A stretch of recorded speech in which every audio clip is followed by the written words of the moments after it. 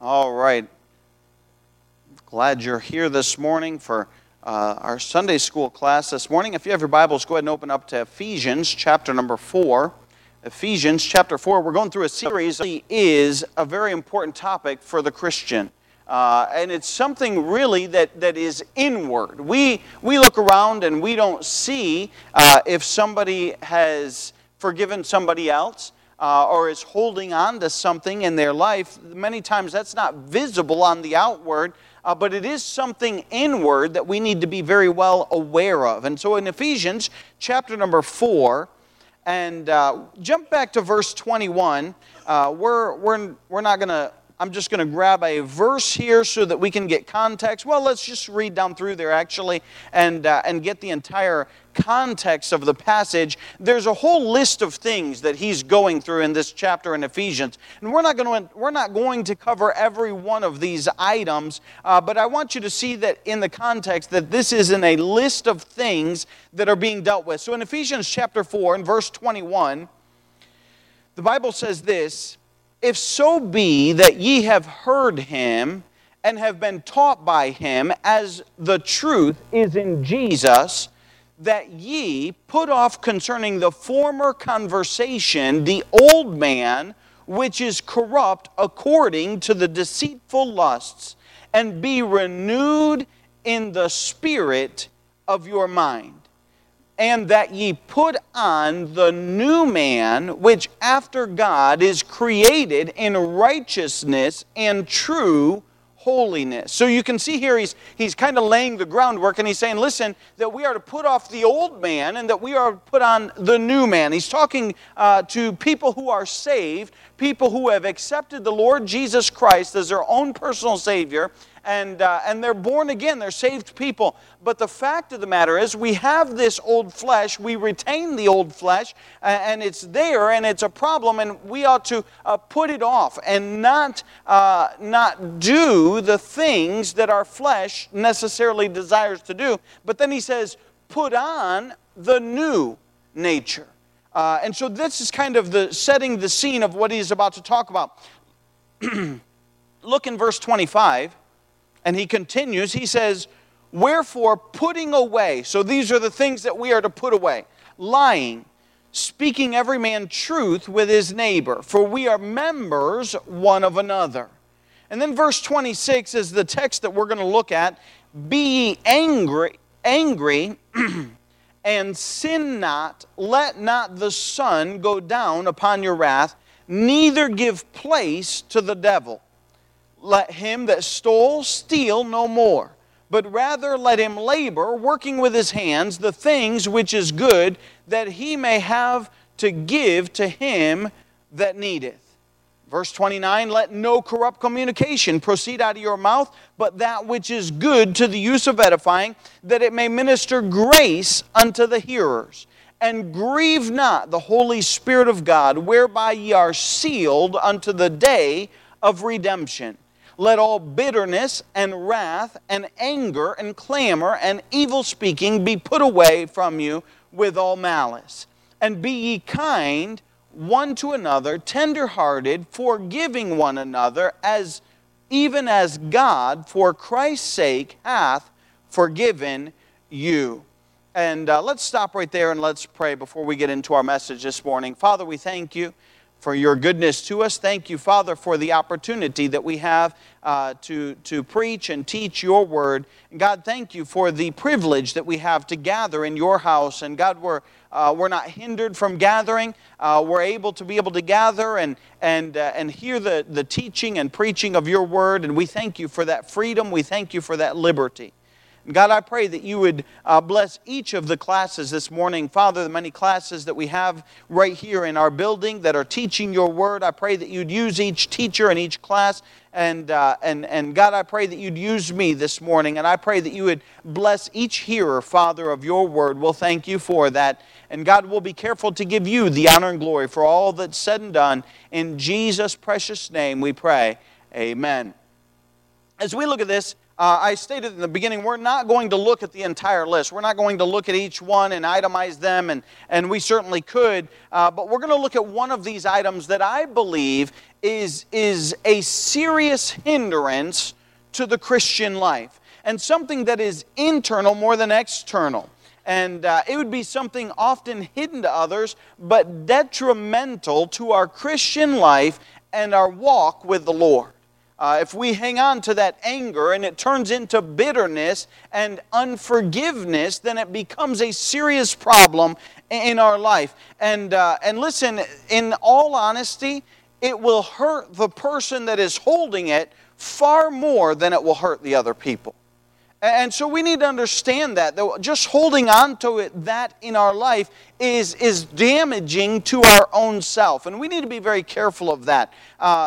It was stated, I read this week, that friendships, families, and churches don't fall apart overnight. You know what? They fall apart over time, with bitterness and grudges being held one against another.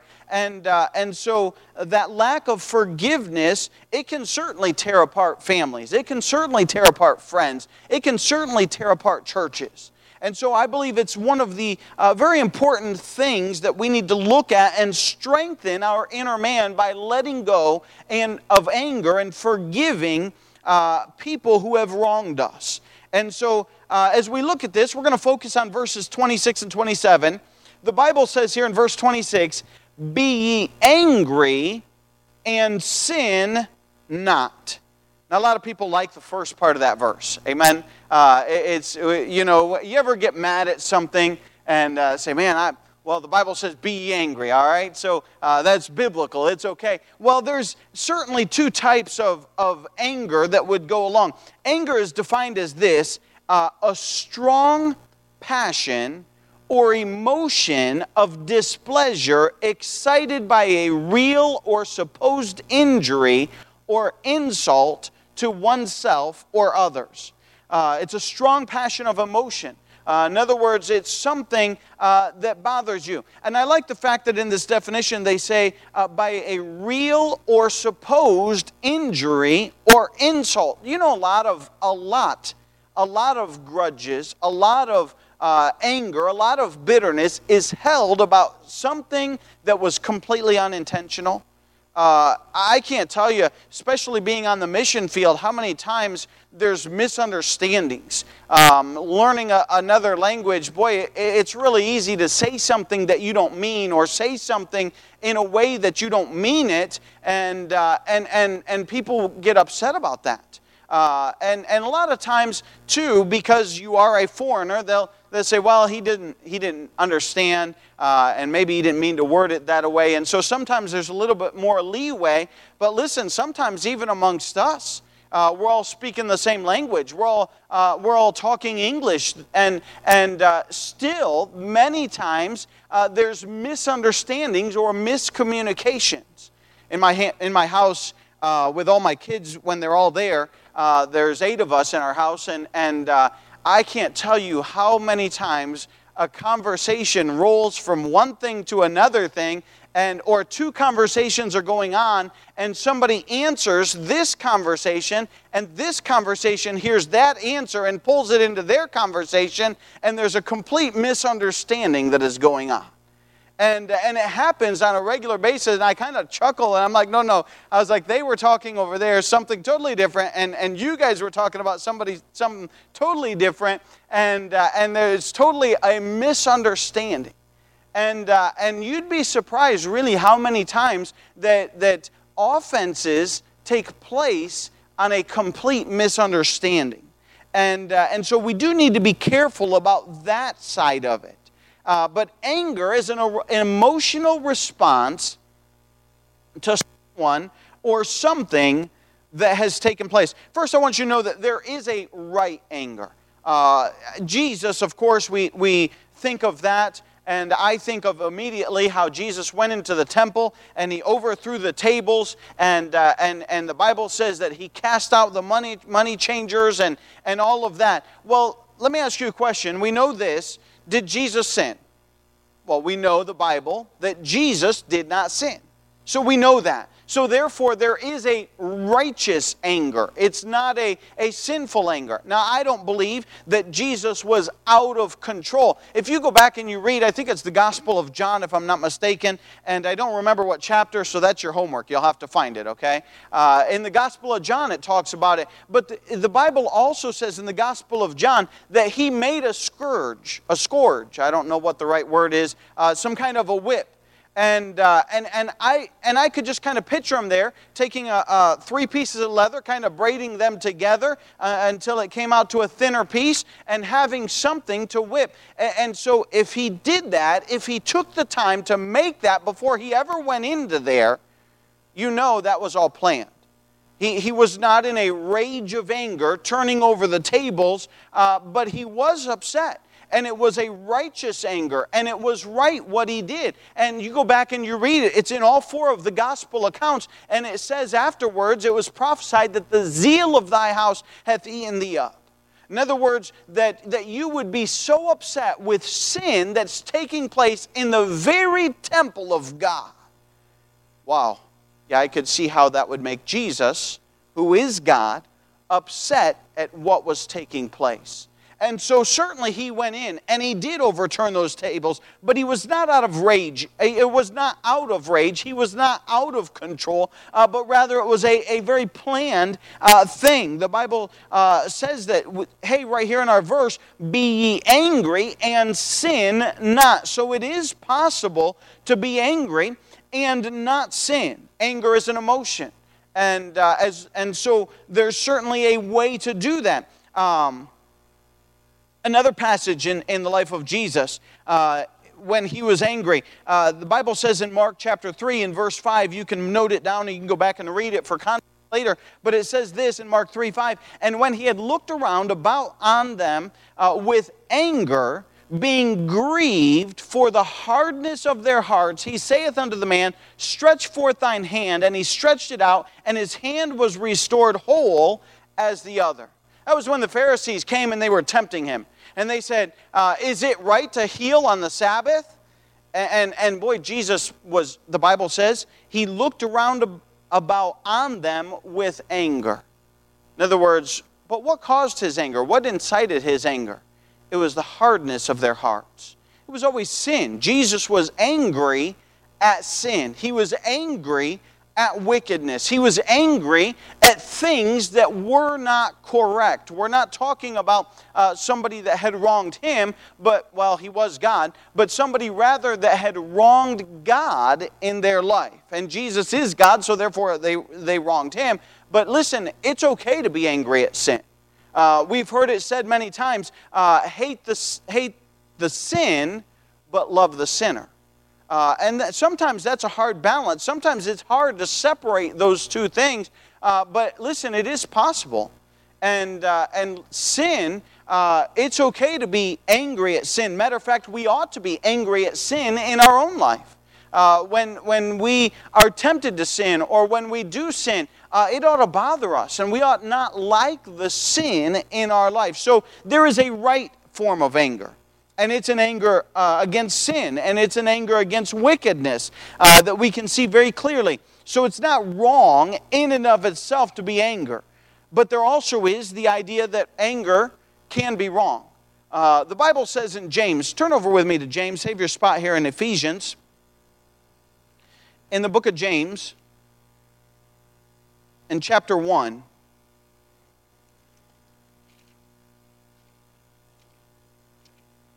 a couple Wednesdays ago, we looked at this idea of anger. James chapter 1 and verse number 20. The Bible says this, it says, for the wrath of man worketh not the righteousness of God. So the wrath, and that would be again the anger, and perhaps a stronger anger, for the wrath of man worketh not the righteousness of God. When we're controlled by anger, that's a whole different thing. Matter of fact, you can note this down in Proverbs 14:17. The Bible says, he that is soon angry dealeth foolishly. Have you ever done something, and you don't raise your hand, because I know you have, because I know I have, and everyone has. It's natural. You ever done something foolish out of anger? Man, you say something, you do something, and it seems like in our life it's a regular occurrence sometimes. Especially if you're put under a lot of stress or a lot of tension or something. Boy, it's easy to say stuff that we should not have said. It's easy to do things that we should not do out of anger. And that's being controlled. That's giving place to anger and allowing anger to control us in our life. And so we need to be careful of that, because the wrath of man worketh not the righteousness of God. You know, some of the stupidest things that have ever been done many times are done out of anger. They really are. And it's anger controlling that person, causing them to do things that are foolish. And so we need to, this first one in Ephesians, as we're here, the first idea that we need to understand is that we need to reject Satan's temptation to be angry. You know, Satan tempts us, and he does want us to fall, and he does want us to fail. The Bible's very clear that we have an enemy, and it's not flesh and blood. It is temptation. Many times it is our even self that we deal with that is our own worst problem. And so we need to reject Satan's temptation to be angry. We see that there's a sin in anger. Not only that, but we need to understand this, that we ought not stay in anger. Look with me back in Ephesians chapter 4 and verse 26. It says, "Be ye angry and sin not." Then he says in the second part, "Let not the sun go down upon your wrath." A husband and wife were celebrating their 50th anniversary, and a young friend of theirs was there, and he had already been engaged, and he was going to be married soon, and he asked them, he was trying to get some advice. He said, "Well, you've been married for 50 years, and he said, let me ask you, what's the most helpful thing that you've done over the past 50 years? And the husband replied, we never go to sleep angry with each other. The young man was real impressed. He thought, man, wow, that's amazing. But it wasn't long after the wife chimed in and said, well, the longest we've ever had to stay awake is a week. Sometimes it's like that. But we ought not let the sun go down upon our wrath, is what the Bible says. In other words, hey, don't let anger go on unresolved. Anger going on unresolved often turns into a vindictive vengeance that says, hey, I'm going to get that person back. Hey, they wronged me, and I'm holding on to that, and I'm not going to let go of that until I pay them back for what they've done. And it turns into a very vengeful and oftentimes a very bitter thing that we're holding on to. And we ought to be careful that we don't hang on to that. Because listen, as I said just a couple Wednesdays ago, that vengeance usually dishes out more than is deserved, to be honest with you. I remember my brother, brothers will go back and forth and fight and things of that nature. I used to, just to bug my brother, I'd punch him in the arm. And my brother said this, I remember him saying it, he said, you hit me, I'm going to hit you twice as hard. That's the idea of vengeance. It's like, I'm going to pay you back, and I'm going to teach you a lesson on top of it that you're not going to do that to me. And he did. And it hurt. And you know what? I didn't bother my brother after that. But I am saying this, that listen, oftentimes, that's kind of a childish example, but listen, oftentimes, vengeance goes farther than just paying back what is deserved. And the Bible is very clear that vengeance is not ours to take, but we ought to leave it to the Lord. I don't think it was in our text here. I think I read it elsewhere. But certainly we ought to leave vengeance to the Lord. And so we ought to be careful that we don't hold on to that anger. Because listen, it will turn into bitterness. And it will turn into vengeance. And it will be a problem. The Bible says this in Proverbs 13:10, only by pride cometh contention, but with the well-advised is wisdom. Listen, if you take all of your arguments, 9 times out of 10, probably 9.5, probably 9.9 times out of 10, it boils down to I'm right and they're wrong. And that's all it boils down to. Well, I'm going to prove him that he's wrong. Why? So that I can be right. Well, pride cometh with pride, only by pride cometh contention. In other words, it causes that argument, it causes that strife, it causes that idea of, hey, I'm going to be right, and they need to know that I'm right, and that's kind of holding on to those ideas that we ought not to. Harbored anger boils into bitterness. The Bible says this in Hebrews chapter 12 and verse number 15, Hebrews 12:15, it says, looking diligently lest any man fail of the grace of God, lest any root of bitterness springing up trouble you, and thereby many be defiled. We ought to be careful when you hang on to that anger. When you don't forgive somebody, it does turn into bitterness. And listen, bitterness will harm your life. It doesn't harm the other people. When you go to bed and you're fretting and you're thinking, man, that I'm bitter over this problem. Listen, that other person, they're sleeping like a baby. They're not laying awake at night, tossing and turning, saying, man, that bothers me. Man, I wish they hadn't done that. Man, I need to get them back. Man, this is not right. And they're not fretting over it at all, but it will damage your life and it will cause you lots of problems in your own life. Look with me in our verse. In our text here in Ephesians 4, in verse 27, the Bible says, neither give place to the devil. Go back to verse 26. Let's read all of that in context. Be ye angry and sin not. Let not the sun go down upon your wrath. Neither give place to the devil. When we allow anger to harbor in our hearts, and when we allow bitterness and wrath to remain in our hearts, listen, that's like giving a little piece of your heart to the devil. Neither give place to the devil. And so we ought to be careful that we need to learn to let things go. And listen, I know that it is easier said than done. I realize that. I have a book I read many years ago, and it was a wonderful book, and it said, the title of it is Help Out of the Hole of No Hope. And he talks about, in that book, he talks about people who had been maimed by drunk drivers. And the drunk driver, of course, walks away and completely fine, and this person was left in a wheelchair for the rest of their life. And yet, they found path in their heart to forgive. Why? Because if they didn't, that guy, probably not gonna bother him a lick. But listen, this person with whom is harboring this bitterness and harboring this, if they don't let it go and if they don't learn to forgive, they'll spend the rest of their life in absolute bitterness.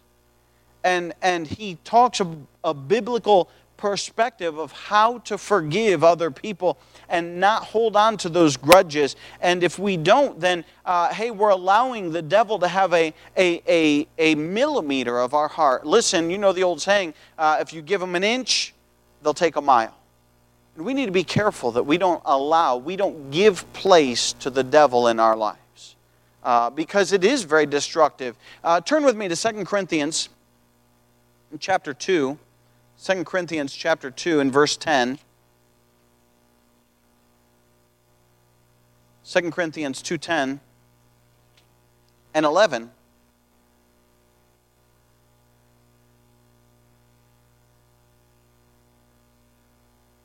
Second Corinthians chapter 2 and verse number 10 and verse 11, the Bible says this in verse number 2 Corinthians 2:10, to whom ye forgive anything, I forgive also. For if I forgave anything, to whom I forgave it, For your sakes forgave I it in the person of Christ. Let me just stop here for a minute. And Paul is talking about forgiveness. In 1 Corinthians, there was wickedness that had been taking place in the church, and Paul had advised them, listen, do not allow that to take place in the church. And so they kicked somebody out of the church for the wickedness that had been taking place. And in 2 Corinthians, he's advised them, listen, that fella has learned his lesson, and hey, he's gotten his life right. Hey, now it's time for the church to learn forgiveness and to bring him back in. So that's kind of what he's talking about in this idea of verse number 10. And he says, to whom ye forgive anything, I forgive also. And if I forgave anything, to whom I forgave it, for your sakes forgave I it in the person of Christ. So he gives us the way to forgive is, of course, through Christ. But look in verse number 11 as well. He says, lest Satan should get an advantage of us, for we are not ignorant of his devices. He's talking about forgiveness. And he's talking specifically about forgiving others. And he's specifically talking about forgiving people in Christ. And he's saying this, that, hey, if we don't, we are giving Satan an advantage in our life, in our family, and in our church, and in our society. And we need to be careful. Listen, Satan is a liar, a deceiver. He is good for nothing. He does not want to see families continue. He does not want to see churches grow. He does not want to see individuals live a right life. He does not want to see God exalted. He does not want to see souls saved. He's contrary to every single thing in our Christian life that we are striving for. And so to give him even a sliver of our life is to give him an advantage that he does not need. And we don't need him to have. And so holding on to anger and not forgiving is very problematic, and we should not stay in anger. Somebody said this, when you forgive, you set two people free, and one of them is yourself. There's very lot of truth in that. And so we need to reject Satan's temptation to stay angry and to be angry. Back in our text in Ephesians, not only do we need to reject Satan's temptation, and he will tempt us to sin, and he will tempt us to be angry, and he will tempt us to hold on to that, but we need to refuse to grieve the Holy Spirit. Look with me in verse 30, Ephesians 4:30. He says, and grieve not the Holy Spirit of God, whereby ye are sealed unto the day of redemption. Of course, anger is in this list, and there's many things that grieve God, but one of those things, certainly that grieves God, is bitterness. And being angry and holding on to that anger will certainly grieve God. And bitterness is, as we've said, is often a result of anger, but it's easier to hold on to. The Bible says, there's that verse I was thinking of, it's in Romans 12:19. He says, dearly beloved, avenge not yourselves, but rather give place unto wrath, for it is written, vengeance is mine, I will repay, saith the Lord. Don't be like the little boy in Sunday school. He got that verse a little confused, and he went home, and his brother wronged him, and so, he took his vengeance right out on his brother, and he said, well, that wasn't right. And he said, oh, yes, it is. The Bible says so. He says, yeah. He says, yeah. He says, vengeance is mine. The Lord said so. I think he kind of misquoted that verse a little bit. But certainly, if we think about it, if we leave all the scorekeeping up to God, God's a good scorekeeper. He's not going to mess up. He's not going to make an error. When we used to play, I used to play soccer, and our soccer team was terrible. I mean, we had a regular losing record, so it was nothing to brag about, and I don't talk about it because it was pitiful. It really was. But one of the things that sports teaches young people is that my coach, I remember him many times, he's like, keep your head in the game. Pay attention to playing the game. Your job is to play the game. And I'm telling you, sometimes referees would make a bad call. And you know what? On the side of referees, if anyone's a referee here, it's sometimes tough to see everything, and sometimes you got to make the best call you can. But sometimes referees would just make a bad call. And you know, as a player on the field, man, that bothers you. You're like, man, I was wronged. We were robbed. We could have had a goal, but that referee didn't see it, and we were wronged. And you know, if you stand on the field and you're fretting about that, and you're arguing about that, and you're convincing your teammates, man, we should have made that. I'll tell you what's happening. The game is continuing to go on, and you're fretting on the field, and you are not advancing. Matter of fact, you're a detriment to your team because you're fretting about something that's already taken place while the game is still going on. And your coach is on the sideline yelling at you, hey, get your head in the game. Get in the game. Don't worry about the old calls. Get in and start playing right now where you're at. Because if you don't, listen, hey, the game's going to continue, and the other team is going to score points, and they're going to advance, and they're going to do better than you will because you're standing around saying, man, that was the worst call I ever seen in my life. That we should have had a point there. That something should have been done about that. And you can stand and talk about it all day long, but it's not going to help the game go any better. And what we need to do is leave the scorekeeping, leave the refereeing up to God, because God never misses a beat. You say, well, He doesn't do things the way I would. You better be glad He doesn't. I mean, how many times in our own life would our judgment be cast back on our face? You remember when the lady was taken in adultery, and all the Pharisees said, listen, the law says that she ought to be stoned. What say ye? And Jesus, the Bible says He bent down, He's writing in the sand. And He says, he that is without sin cast the first stone. How many times have we been forgiven in our life?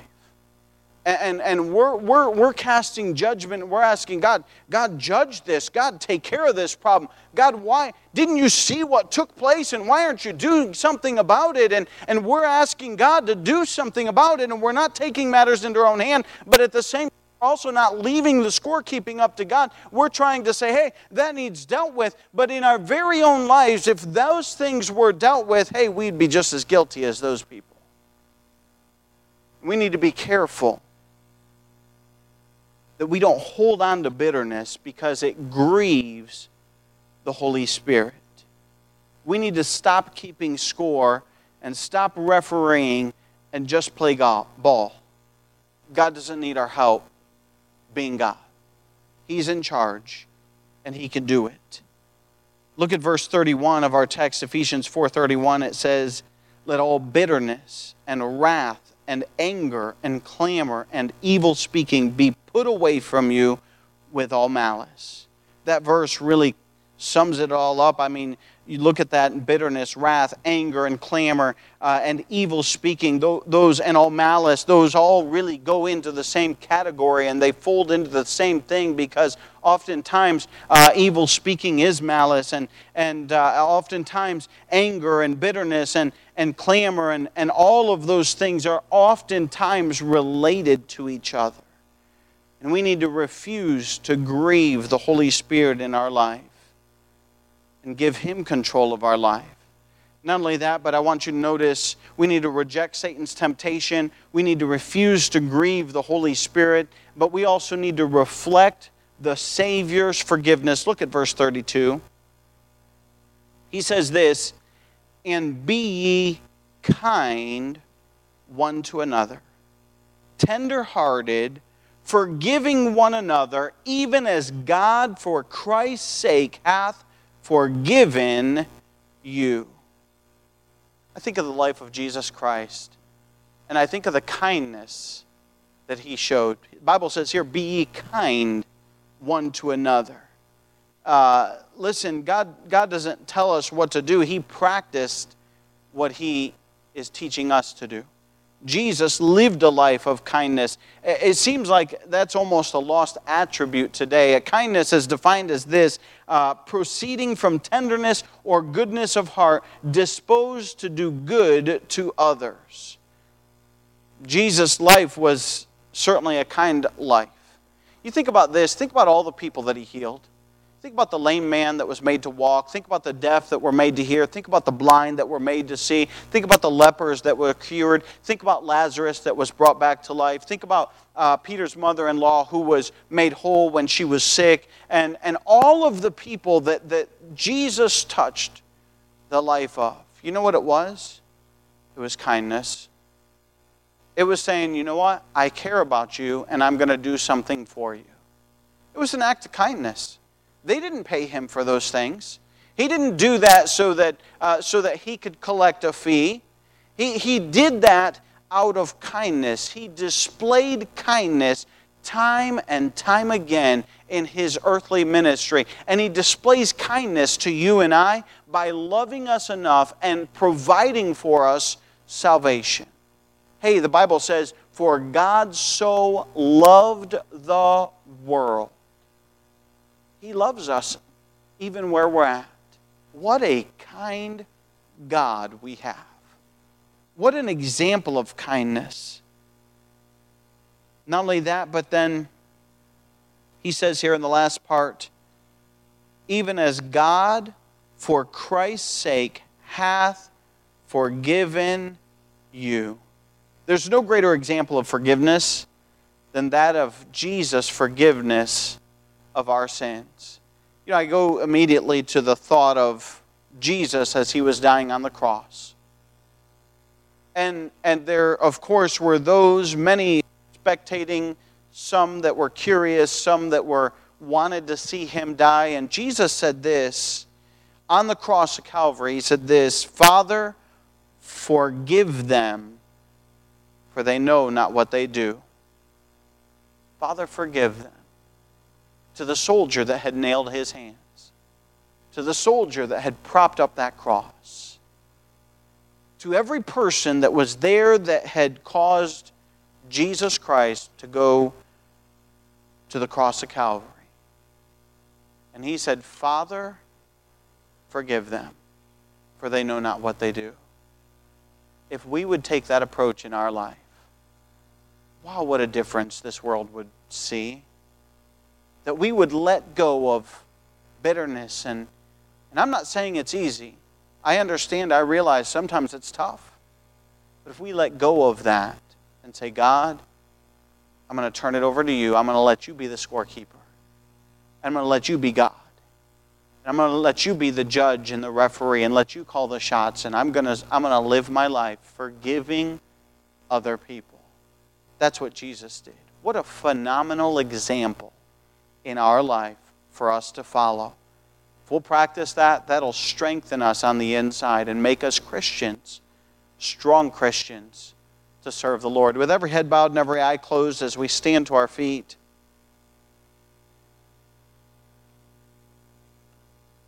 Father, thank you for your example of forgiveness, kindness, tenderheartedness, compassion that you displayed in our life. And God, the anger, bitterness, wrath, vengeance is certainly part of our fleshly desire that you've asked us to put off. And you've asked us to put on the new nature that Jesus gives to us. And God, there's not a doubt we need your help to do that. That's not something that we can do in and of ourselves. And God, we need your touch. We need your help. We need your strength to be able to let go of things and let you have control. And so, God, I ask you to help us strengthen our inner man, that we would forgive and look to you, that we'd be occupied on the field of your service and not be fretting over wrongdoing that has taken place. God, will thank you for that. In Jesus' precious name we pray. Amen. And with our heads bowed, eyes closed, as the piano plays, if God's spoken to your heart, forgiveness. That's what we need in our life. Maybe you want to ask God to help you with that. He will if you'll ask Him. Maybe there's somebody that you've been harboring a grudge against that you need to go to that person and say, will you forgive me? Just ask for forgiveness.